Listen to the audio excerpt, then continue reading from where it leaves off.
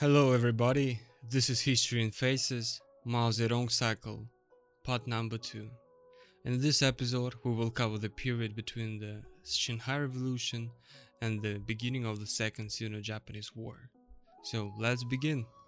By the 1910s, the main power in the country, the king, lost the support not only by peasants, by bourgeois as well. In a rush, the government was trying to plead people, but it was too late. On October the 10th, a Shanghai Revolution broke out. Sun Yat-sen, which was in emigration before, hastily returned to the country after this news, and soon took the office as the president of China.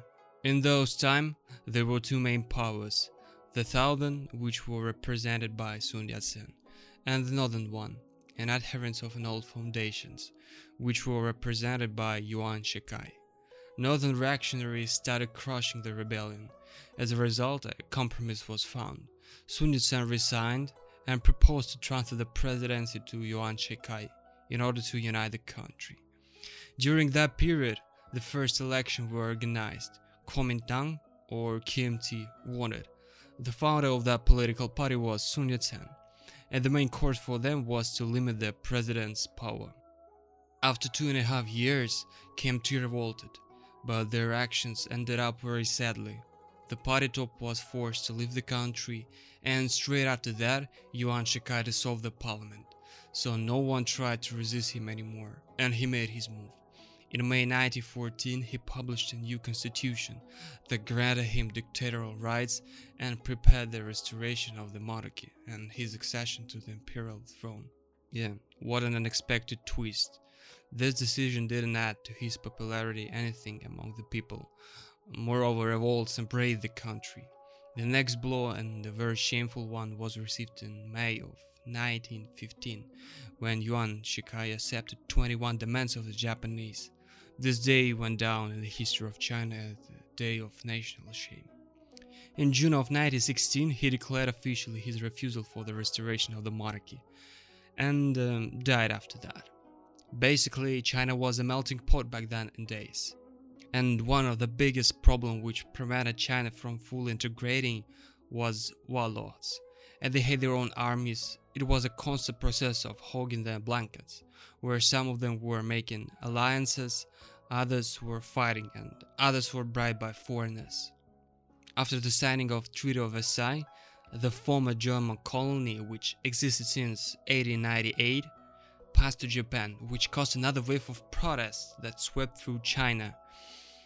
In the wake of this discontent and the coming Bolsheviks in Russia to power, ideas about oppressed and exploited classes found support among the intelligentsia of that time, especially students. Moreover, Soviet declared about the rejection of the previous Russian Empire's imperialistic politics in China. Soon, a lot of Marxist circles began to arise in mass through the country. Mao Zedong was among the first members of the Marxist Party. On July 1st, 1921, the first Congress of Chinese Marxist Revolutionaries opened in Shanghai, which declared about the creation of the Chinese Communist Party. Though there weren't so many members, firstly, they had a strong influence on people. Meanwhile, during constant clashes with militarists, Sun Yat-sen's troops suffered permanent defeats and needed reorganization. And as a result, contact was made with Soviet Russia, which helped China with weapons and specialists in exchange for Kuomintang entering into an alliance with the Chinese Communist Party. So CPC became an ally of KMT in 1922. But this union didn't last long. Straight after Sun Yat-sen's death, right-wing Kuomintang men came to power, wanting to stop any contacts with CPC and changing the main course of the party. Liao Jinkai, a popular leader of the Kuomintang, was killed, and Chiang Kai-shek had no opponents of equal popularity. By the end of 1925, the number of party members of CPC reached 60,000 people. But the situation for communists was getting worse and worse from day to day. On March 20, 1926, Chiang Kai-shek began arresting the communists on charges of conspiracy of taking power. Later, in May 1926, the final stage of civil war with warlords started, as KMT began their preparation for a campaign against the northern militarists. Though powers wasn't equal at all, the outcome of war was on Kuomintang's side. as they had more strict discipline and generally they were organized better. As the offensive advanced inland, Shanghai workers and communists tried to organize an uprising against militarists. Their reaction separated them.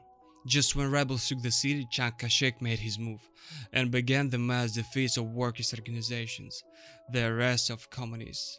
Later, this event was called Shanghai Massacre. Actually, this event put an end to the Kuomintang cooperation with the Soviet Union and the Chinese Communist Party. As a result, the cleaning and extermination of communists began nationwide. The first stage of the civil war was over. Now the country was under the banner of KMT. The power in the country was entirely concentrated in the hands of Chiang Kai-shek. The next stage of the war for the Kuomintang was to dust off of its former allies, the CPC. In such difficult conditions, the communists are embraced to resort to guerrilla warfare tactics. With the slogan put forward by Mao, "The enemy is advancing, we're retreating. The enemy is stopping, we're disturbing. The enemy is retreating, we're persecuting." Moreover, he was the main person in the party proposing that CPC should rely mostly on peasants instead of the working class, whose stratum in the country was simply minimal, and moreover all trade unions were destroyed by Kuomintang. Numbers of communists in cities were decreasing in large amounts. So basically there were no one to rely on, except for peasants.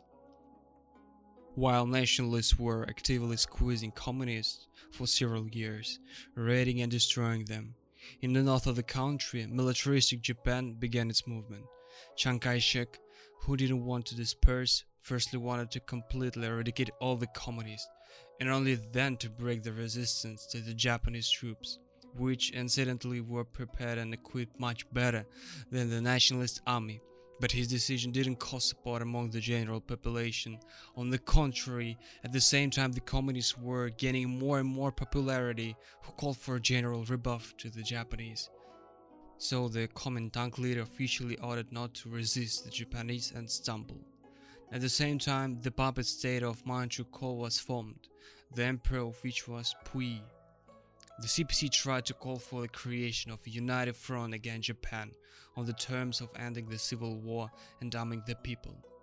Chiang Kai-shek ignored all statements and proposals of the communists, preparing for new punitive campaigns. Chiang Kai-shek's apostasy policy caused confusion not only from the general population, but also from the side of the army. As a result, some parts passed under the banner of the communists, as they were agitating people to resist invaders. But despite all this, the number of punitive campaigns against the communists didn't decrease, but on the contrary only increased. German military advisors were invited. He armed his army with new American weapons. During the 5th campaign, the Red Army was surrounded by Kuomintang. The communists had only one choice: to break through. In October, the Great Northern Campaign of the Red Army began.